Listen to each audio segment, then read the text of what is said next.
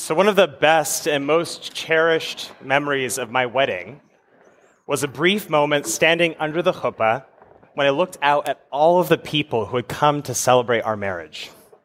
These were friends and family who had traveled across oceans and continents to be there, each carrying a piece of the story that had led my husband and me to that particular place on that particular day as we began to write a new chapter of our lives together. There was so much love in that room. Love wearing its many and its varied faces: mother, sister, uncle, childhood friend, grandmother, half-brother, college roommate, cousin, step-parent. And so as we said our vows to each other, the love we offered was in some ways not our own, but the sum of that which we had been given by every person present in that room. So perhaps it might strike you as a bit odd that I share this memory, considering my husband and I separated this past January and finalized our divorce just a few months ago. Remembering my wedding still brings me so much joy, but it's a joy that's become entangled with grief and with doubt and with anger. In the months following my divorce, as I began to slowly share the news with the concentric circles of friends and family and coworkers and congregants, the first thing that most people said to me was, "I'm sorry." And there are many reasons to be sorry about divorce, reasons that I'm sure some people in this room know all too well. It is a difficult process that even in the best of cases strains your patience and your compassion and your resolve. And I'm sure that most of the time people said, "I'm sorry," from a place of care and concern.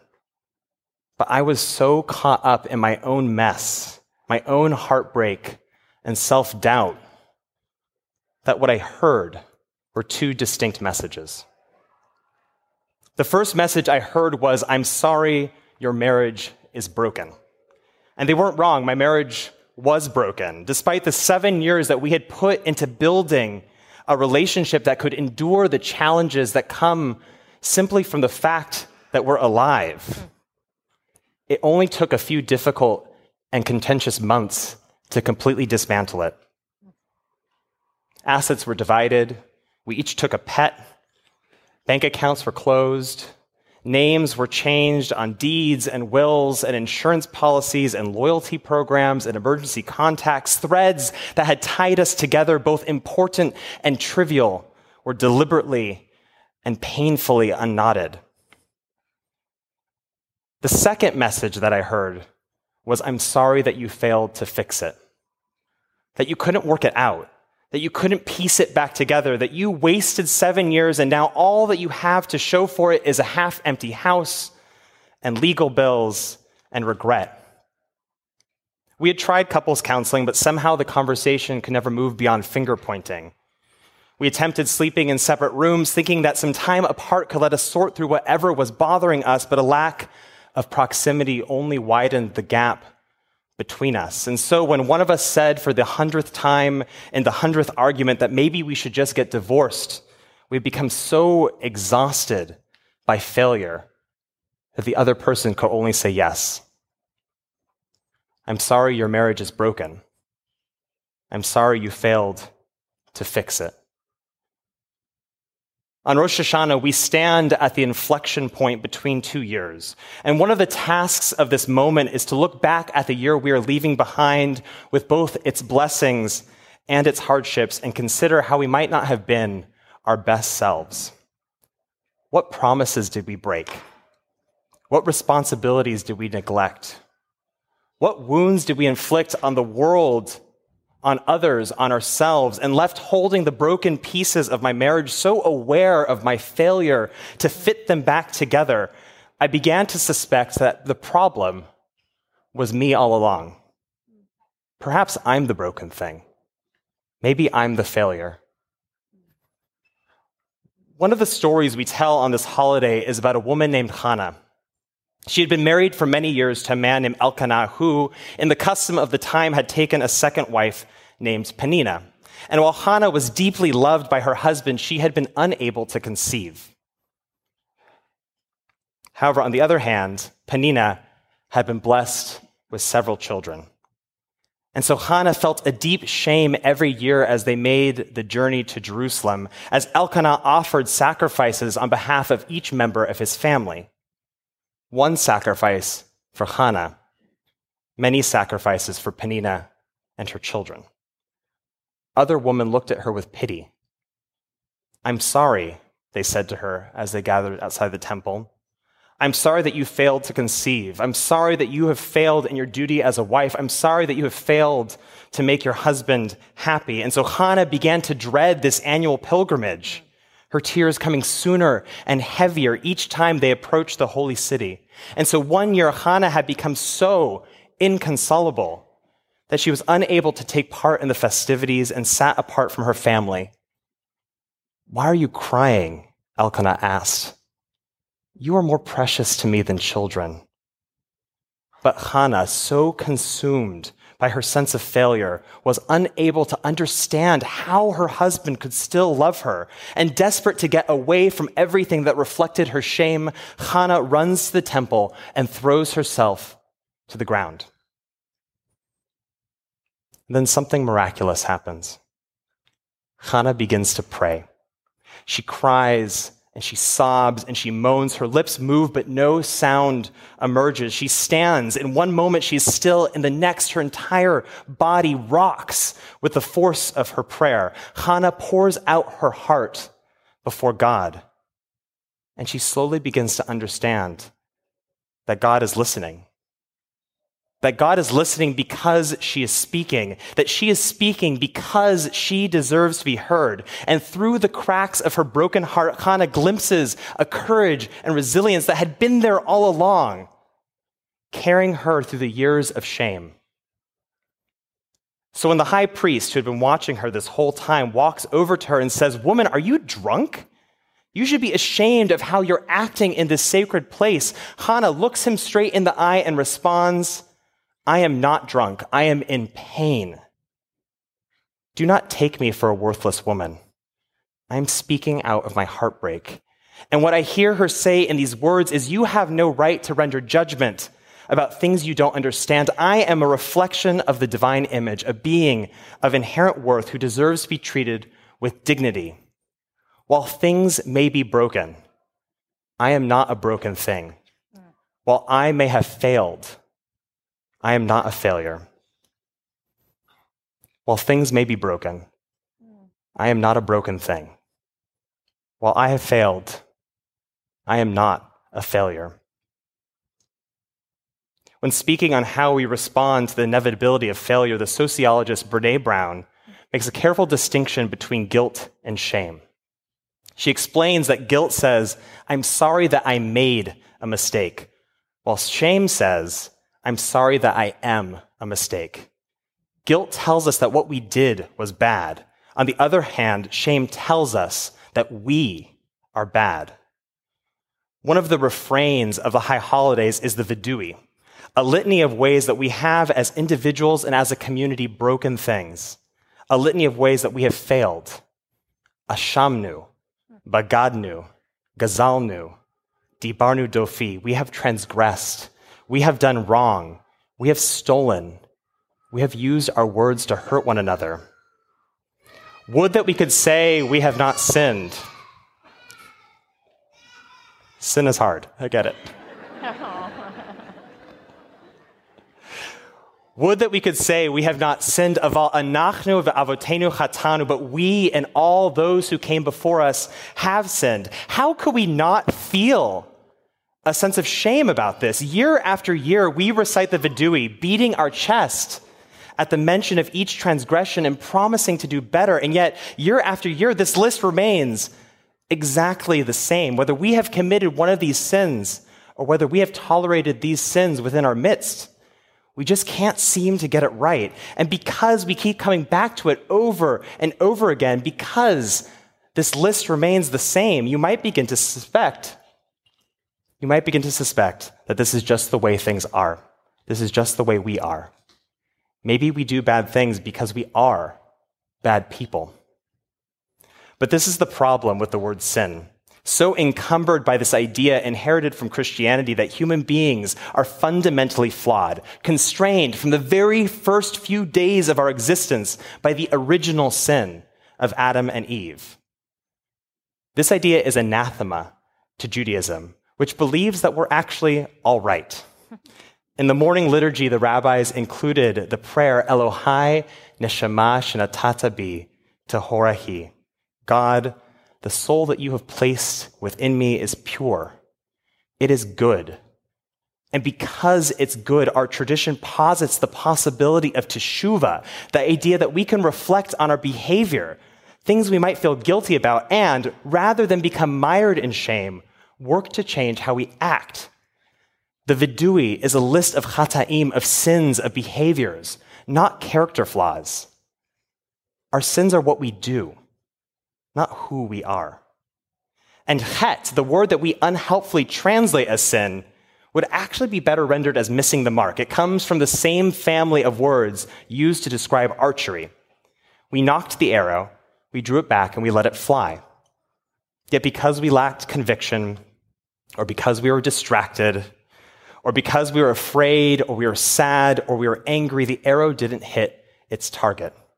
And yes, more often than not, it is our fault when our aim isn't true. And this should make us feel guilty, so that next time we're a bit more honest, or a bit more focused, or a bit more thoughtful. But it should not lead us to shame. You are the archer. You are the force behind the bow. You are the hope and the courage to let that arrow go, but you are not the arrow, neither the one that successfully hits its target, nor the one that lands somewhere in the field beyond its intended mark. Our capacity for good is balanced by the fact that sometimes we do bad things. And the good we experience in the world is tempered by the reality that bad things happen to us, both those which we bring upon ourselves and those we don't deserve. Standing at the cusp of a new year, our tradition invites us into this mess. This is neither a time to pretend that we are flawless, nor a moment to become paralyzed by the belief that we are irredeemable. Instead, we grapple with the fact that we are human beings living very, very human lives. We are Yisrael, after all, those who wrestle with God. A name inherited from our ancestor Jacob after he fought with an angel on the banks of the Yabok River. The name was a blessing, to be sure, but one given at a moment of intense uncertainty and doubt.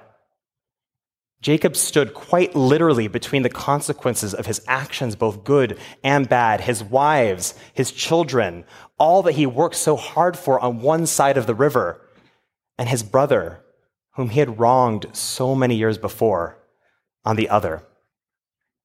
And so the rabbis say that perhaps Jacob didn't wrestle with an angel at all, that instead the mysterious being he grappled with through the night was, in fact, himself, as he worked to reconcile the person he had been with the person he hoped to become. To strive, not despite, but because of the mess of being human, of being alive, is our birthright. Each of us holds the pieces of broken things. Each of us has failed in some way. And it would be easy to look at the scattered arrows left in our wake and wonder if they meant anything. This arrow, divorce. This arrow, being fired from your job. This arrow, another unsuccessful round of fertility treatment. This arrow, relapse. This arrow, remission. But you are not the arrow. You're the archer who took the risk of loving someone. You're the archer who showed up to work even when it was hard. You're the archer who had the courage to walk back into the fertility clinic, who had the humility to admit you struggle with addiction, who had the resolve to fight the cancer because every single second you got to spend with your children or your grandchildren was worth the pain of treatment. But the marriage still ended in divorce, you tell me. I no longer have my job, you say. I don't have the family I'd hoped for. I am still picking up the bottle. The prognosis doesn't look so good. Was all that effort worth it? It is so easy when enjoying the fruit of our labor to assign meaning or purpose to our lives. Yes, you say to yourself, this is why I work so hard, why I fought the battle, why I let arrow after arrow fly, because I finally let one go that hit its target. It's harder to find meaning when we don't have what we want. When something happens, when something gives away, and you realize that no, this isn't actually it. This isn't where I want to be right now. And all we're left holding is our regret. If I have nothing to show for it, or perhaps worse, I've come out on the other end wounded and heartbroken, maybe I shouldn't have tried in the first place. So a few months after making the decision to get divorced, I found myself on a cruise ship, sailing around the Mediterranean. This was supposed to be a vacation shared with my soon-to-be ex-husband, and was now an unexpected mother and son, just us single ladies bonding trip. My mom's actually sitting up there in the balcony. And so watching the sunset on our second or third, probably my third glass of wine, my mom asks if there's anything I will regret about the past 7 years. A million things come to mind. All those times I missed the mark when I could have been more honest or more brave or more compassionate. Moments when I should have stood my ground or given ground or taken a step back and realized that whatever was gained or lost wasn't worth fighting about in the first place. Days when I should have been happy, but found myself in tears instead, or all those tears I swallowed when I should have been safe enough to share them. But for all that could have been an answer to my mom's question, I realized that I didn't want to regret those 7 years because I actually like who I am now. I like who I am now, broken and pieced back together, scarred but stronger, wounded but capable of a care and a compassion that I didn't know was inside of me until the pain of divorce broke me open. I don't know if I would be here surrounded by so much love, by an abundant and unconditional love of my chosen family, without having experienced the loss of love that comes with separation. Maybe it would have been better, able to share a happier story with all of you than the one I'm telling today, but maybe I would have been worse. I don't know, and there's no way to know. However, I do know where I am now. Within the brokenness, there is blessing, even the simple blessing of understanding my own strength and my own courage and my own tenacity just a little better than I did before, for all of the mess that is around me and inside of me. I'm beginning to see, perhaps for the very first time, Elohai neshama shenatata bi tahora hi. The soul that God has placed in me is pure. It is good. And that's a blessing that I cannot take for granted. It's true that sometimes our blessings come with wounds. Wrestling the angel gave Jacob a new name, Yisrael, and a deeper understanding of himself, but the struggle also left him permanently injured. Vayizrach lo hashemesh v'hu tzoleh al Yericho. The sun rose upon Jacob as he limped away from the riverbank, his hip wrenched from its socket. Jacob is transformed in both body and spirit, bearing the scars of his past, but with a clearer vision for the future, not just for himself, for every person who will hear themselves called in the name Yisrael, all of us God wrestlers who emerge from the messiness of living with both its wounds and its blessings. And for some of us, these wounds are easy to see. Like Jacob, we limp. Yet others of us have gotten really good at hiding our scars, but they're still there. We are surrounded by brokenness, both that which we carry openly and that which is buried deep within us. I am so sorry for whatever brokenness you're carrying from this past year. Whether it's because you made a bad decision, or because somebody wronged you, or because honestly life sometimes isn't fair. I'm sorry not because you are broken or because you are a failure. I'm sorry because it's hard. It's hard. In the Torah, Rosh Hashanah is called Yom Teruah, a day of sounding the shofar, and we do sound the shofar 100 times over the course of this holiday. We'll hear it shortly. We begin with Tekiyah, one long blast. It is followed by Shvarim, a set of 3 blasts, or Teruah, a set of 9 very short blasts, or sometimes both, 3 blasts, then 9. Each time we end the cycle with Tekiyah, a final long blast. Now the rabbis ask, where do we get this peculiar sound, these peculiar notes of the shofar? Are they a battle cry, an alarm clock, perhaps the sound of weeping? The 17th century master, the Shnei Luchot Habrit, teaches that they're the sound of heartbreak and resolve. Tekiyah, we are whole. We are good. Shvarim, we are broken down, whether through our own decisions or because of the obstacles that face us. Teruah, sometimes we are surrounded by brokenness, both around us and within us, and the way forward is hard to find. But then Tekiyah, we emerge, wounded, but stronger, braver, kinder, blessed with a deeper understanding of who we are and who we want to be. Whole, broken a little, broken a lot, but then whole again.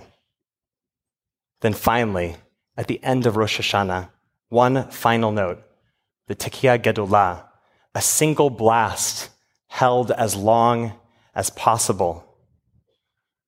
And with it, the triumphant and powerful conviction that we are able to rise from the brokenness because even when it seems to be all around us and inside of us, we are not broken.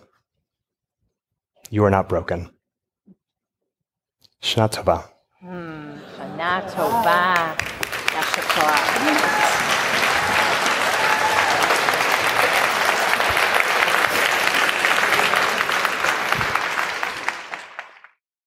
Shabbat Replay is a production of Mishkan Chicago. Our theme music was composed and performed by Kalman Strauss. You can always see where and when our next service will be on our calendar. There's a link in the show notes. And if you appreciated the program, please rate and review us on Apple Podcasts. I know you've heard it before, but it really does help. On behalf of Team Mishkan, thank you for listening.